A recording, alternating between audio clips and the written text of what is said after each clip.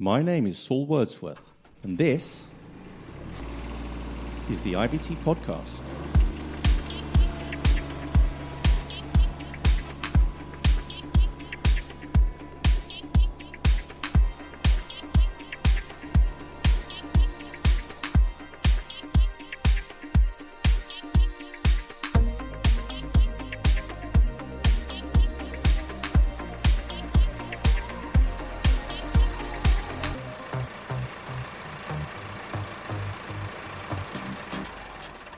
Hello, I'm Saul Wordsworth, Deputy Editor of IVT International, the world's leading publication for industrial and off-road vehicles in construction, agriculture and mining. Welcome to this episode of the Off-Highway Podcast from IVT.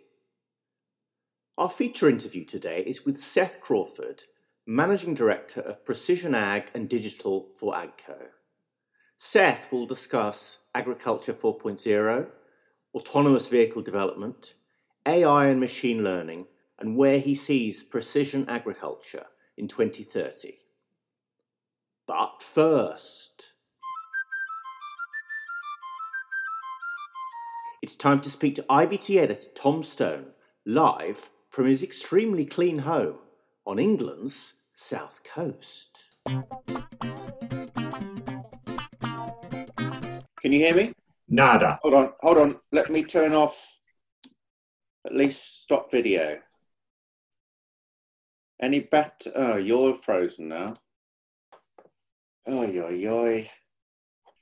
You know, we were talking about my connection and how probably my electrics weren't quite up to scratch. Well, I had a leak upstairs yesterday.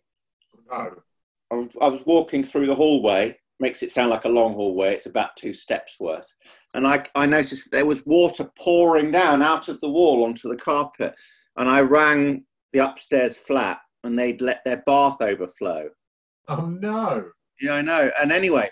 Like Paddington Bear. Do you live downstairs from Paddington Bear? I do, exactly, yeah. Oh, and I decided to turn the light off, obviously, in the hall. But when I turned it off, it wouldn't turn off properly. It was just flickering. Wow. And then the whole house blew up, and now I'm living in a hostel. Well, that was exciting. But such is the life of those of us crammed into the metropolitan elite zone. Everyone wants to be there. What's new in your world, Tom? What's new in the world of IVT? You in the world of IVT? Well, there's all the great stuff on our website, of course, which I'm sure people keep up with, ivtinternational.com. But we've been rather focused on the print publication in the last few days and weeks, haven't we? Because we've got a new issue that's about to go to press. Absolutely, we've been hard at the coalface, you and I. We have hacking out choice words from the rock with our industrial vehicles. We've got quite a lot of good, loads of good stuff in there. Electrohydraulics, I think we're taking a look at the very exciting autonomous tractor from John Deere. Yeah. Bit of a important vehicle, I think, that one. But there's also, as I understand it, rather a good interview coming up in the magazine as well. Which, as it happens, will double as a podcast. So I spoke with Seth Crawford, who is Senior Vice President and General Manager of Precision Ag and Digital at AGCO. We had a really interesting, wide-ranging conversation about, obviously, precision ag, agriculture 4.0, data collection, how precision agriculture impacts the design of industrial vehicles. Obviously, we talked a lot about autonomous vehicles and the timeline for that. Talked a lot about optimization and uptime, and it was fascinating. I'm very much looking forward to hearing it. And I think you told me that you actually spoke to him for 9 hours. Is that right? 9 hours, but I've cut the podcast down to about 20 minutes because we think maybe we should, so in the magazine, there should be a link to the other 8 hours, 40 minutes.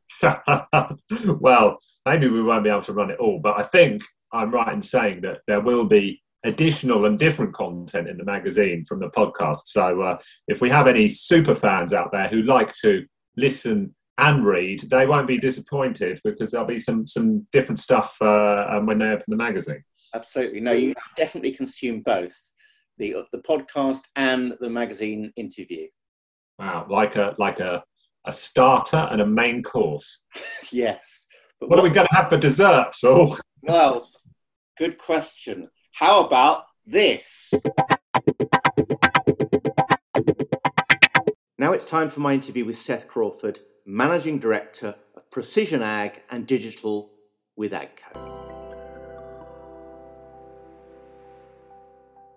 Seth Crawford, thank you very much for being a guest on the Off Highway podcast. Well, it's good to be here. Well, perhaps to kick things off, could you give us a kind of a baseline definition of precision ag? Yes, sure. I'd be happy to. So precision ag includes all of the technology we put forth to where we're really trying to enhance the farmer's agronomic outcome by applying technology and also improving their economics. So it's the simple things like guiding a tractor through the field, which isn't all that new and sexy, but it also includes the connectivity on the machine to share the machine information, and then the controls to adjust the seeding rate, the application rate of chemicals or fertilizers through the field, and then all the way into capturing that data, sending it to the cloud, being able to manage that, create prescriptions, and get that back down to the machine for the next pass, so the farmer can maximize their overall productivity throughout the year. Sure, okay. Just curious, what's the difference between precision agriculture and agriculture 4.0, or is one a subset of the other? So I would see precision agriculture being a part of Industry 4.0. You know, it's always hard to say which is which, but you know the real focus is how do we bring precision agriculture forward, and how do we make it easy for a farmer to implement on their individual farm to be able to deliver those results and do it in a way that they can make the absolute most of it. And I think if we could do that, we'll advance all of our efforts as we fully adopt the tools and get the maximum productivity out of them. Well, that makes good sense. A thought occurred to me when you were providing a definition of precision agriculture. How much AI and machine learning is there involved? Obviously, this is about optimization, and therefore learning on the job is a further way to optimize many different parameters and output and so forth. So I'm just curious to know how that fits in. Well, it is a part of it, and it's advancing every day. You know, just like all things related to machine learning and AI, as we have more data available and as we have more processing power, it opens things up, and that's what we see in agriculture. We've been capturing data for many years, but in many cases, you can go to farms and they can show you 20 years worth of data. And you say, well, what did you do with it? And they're like, well, I put it on this little device and it's been sitting in that drawer for the last 18 years. Yeah. So not a lot. But now where we are, where we're able to capture even more data, we're really able to turn ideally down to every plant into a test farm. And the only way you can do that is with the advanced tools that are out there today. Fully leveraging analytics, because then you can look at what was the weather, what hybrid variety did you plant with the seed, how did you treat that, the moisture, the growing degree days, all of that comes together and you can analyze it and really come to better recommendations for the future. And then our challenge is, okay, then now how do we build the next generation of machines where we can act on that down to that level of granularity? Because when you're going through the field at high speeds, that's a big challenge as well, being able to actually actuate on those points of information you're able to develop. Again, this is about precision and optimization. So what part does autonomy and autonomous vehicles play in this versus human drivers, and therefore, scope for human error, if you like? Yeah, but this is an area that I think is probably underappreciated in agriculture. If you ride along with a farmer today as they're planting their crop, they're not doing a lot as they're riding through the field. They're looking, they're observing. In a way, they're an obstacle detection device that's still in the cab.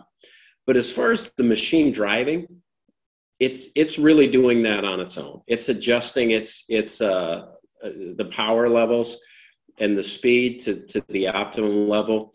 The planter behind the machine, it's adjusting the depth, it's adjusting the downforce pressure. It's sensing as you go. The edge computing is there, so you're able to do all of that. So the driver's doing a lot of obstacle detection and just visually making sure things sound right, look right, and that there are no strange sounds, and that the machine's operating. But that's when we take the next step forward towards full autonomy. We need to be the eyes and ears that we count on the farmer for today. So it's the visual sensing around the machine, it's the acoustic sensing, and then it's also the visual sensing behind the machine of, did we prepare the seed bed correctly? Did we get those furrows closed where the seed is? Did we get the right soil to seed contact? And those types of things. And so all that is still in development, but it's very much that path of automation to autonomy that we're on. I understand. Well, that brings us quite neatly onto vehicle development. Where is AGCO at in terms of autonomous vehicle development? Yeah, we have quite a few efforts underway. Some of them internal, some of them with partners. But what we're doing is automating each step and working with the sensors. And it's an area that every year we're ramping up our investment quite heavily.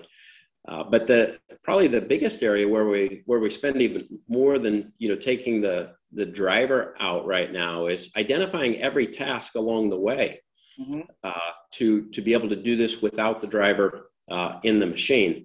And so it's I would say taking those steps right now, because a lot of people, you think of it as in the auto industry, you just think, oh, we'll just plop the customer out. But I mean, we're not just going down the field. We're also doing something in the ground. We got to make sure that what we've done in the ground is perfect, as well as getting the person out of the cab, or giving an option remotely, to enable that anywhere management, to where the farmer can see, whether it's on a tablet or their phone, is my machine performing, and can I see proof? Do I feel good that it's performing that way? You were formerly with John Deere, Deere & Co. Yes. I believe, and you left in maybe 2019? That's correct. Good research, Saul. Thank you very much. I was just curious, it's a slightly cheeky question, but I was wondering what the difference was between the two organizations, Deere & Co. and AGCO, in your experience. Well, there are days that you maybe forget that you're even in a different company. It's amazing, and companies that have been very different over the years, it's the same industry.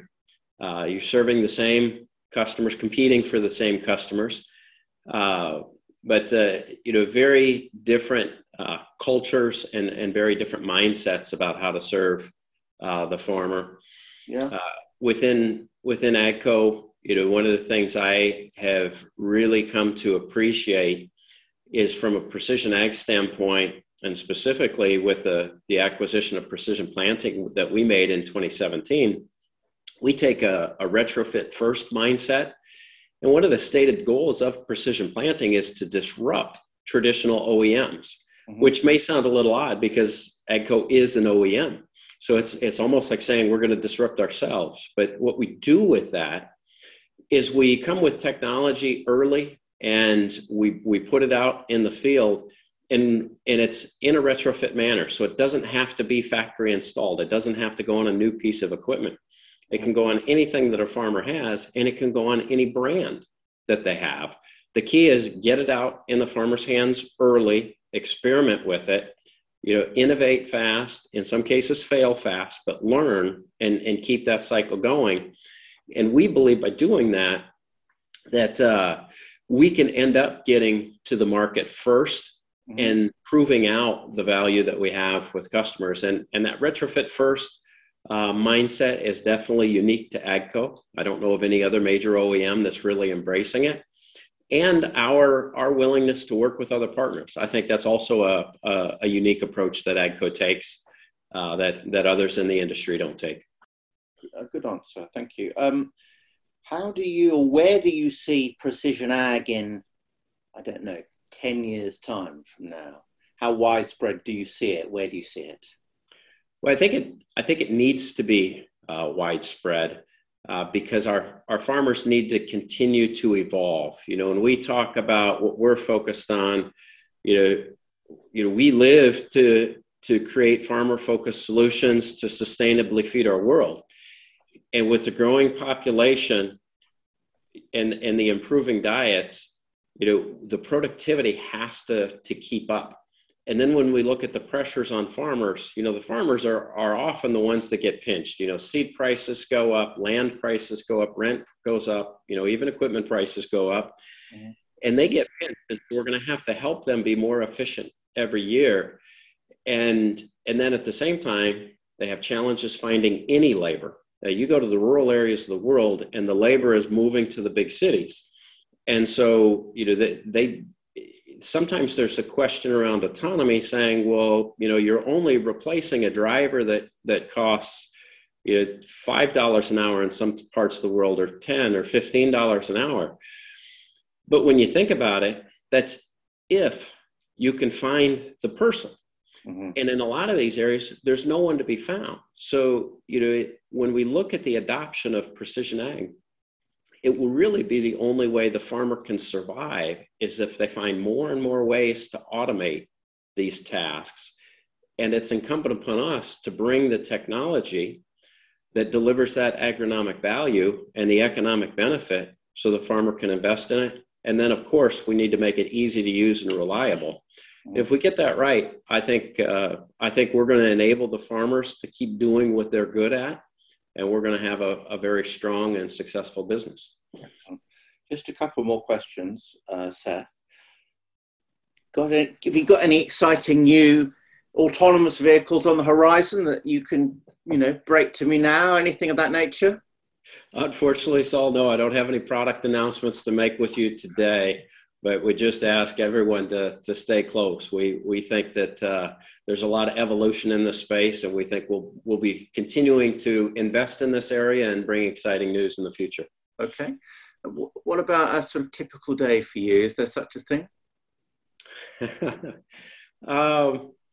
The typical day for me, and this is really for the most part for the last 2 years, as we've all been dealing with COVID restrictions and work from home. You get up at 4 a.m. and you milk the cows. Is that right? Is that how it begins?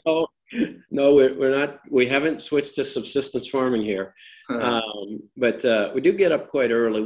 I'm based in our Atlanta, Georgia headquarters, and as part of that, 2/3 of our business is based in Europe. And with that, the day starts quite early. So try to get up early, try to engage with my colleagues in Europe. And then at some point, I am in the office today. It's really a voluntary time for people to come in the office. It just happens to be convenient. But then throughout the day, continuing up through around noontime with a lot of meetings with the European colleagues. And, I've just come from a meeting with our customer support group looking at, our long-term vision. So how we want to reshape how we're supporting our customers, how we're investing in technology so that we can truly get to the point where farmers don't face unplanned downtime, because we believe through connectivity and analytics that it's possible today. But also engaging with our leadership team. I have responsibility for parts, so getting parts to all different destinations around the world. Lately, when I say lately, the last 6 to 8 months, dealing with supply chain issues, how we're going to allocate, the components we do have to keep customers up and running in periods of unprecedented demand, and then trying to attract the best talent. That's also a key topic that we're working on, how we're reaching out to universities, how we're setting up the right locations that can be attractive to new university grads, and how we keep the business moving forward. Sure. You mentioned that you're in the office, and indeed in your office, I can see some American football memorabilia, and I see some balls on a miniature helmet. Is that, Are you an American football fan? Is that something you still do, or you used to do, you enjoy? Well, as my 6-year-old son says, I retired from football. Well, the reality is I retired from football after my high school playing days, but I did have the fortunate situation where through my university times, I did work for the athletic department at the university. And actually did that full time for a couple of years before I made a hard right turn and entered the farm equipment industry. And so I haven't forgotten my roots. I still love all the sports, whether it's football, basketball, baseball. But I also truly enjoy the fact that we're working with farmers all around the world, helping them grow the crops and keep the world moving forward. I hope you enjoyed my chat with AGCO's Seth Crawford. Join me again soon for another episode of the IVT podcast. In the meantime, stay safe and stay in touch with us on Twitter at IVT_MAG, online at IVTinternational.com, and of course, via this podcast. That's it from me. Until next time.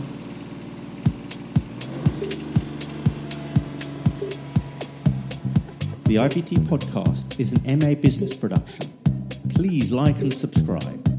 If you are interested in appearing on the podcast, reach us via our website, IVTinternational.com, or email ivt@markallengroup.com.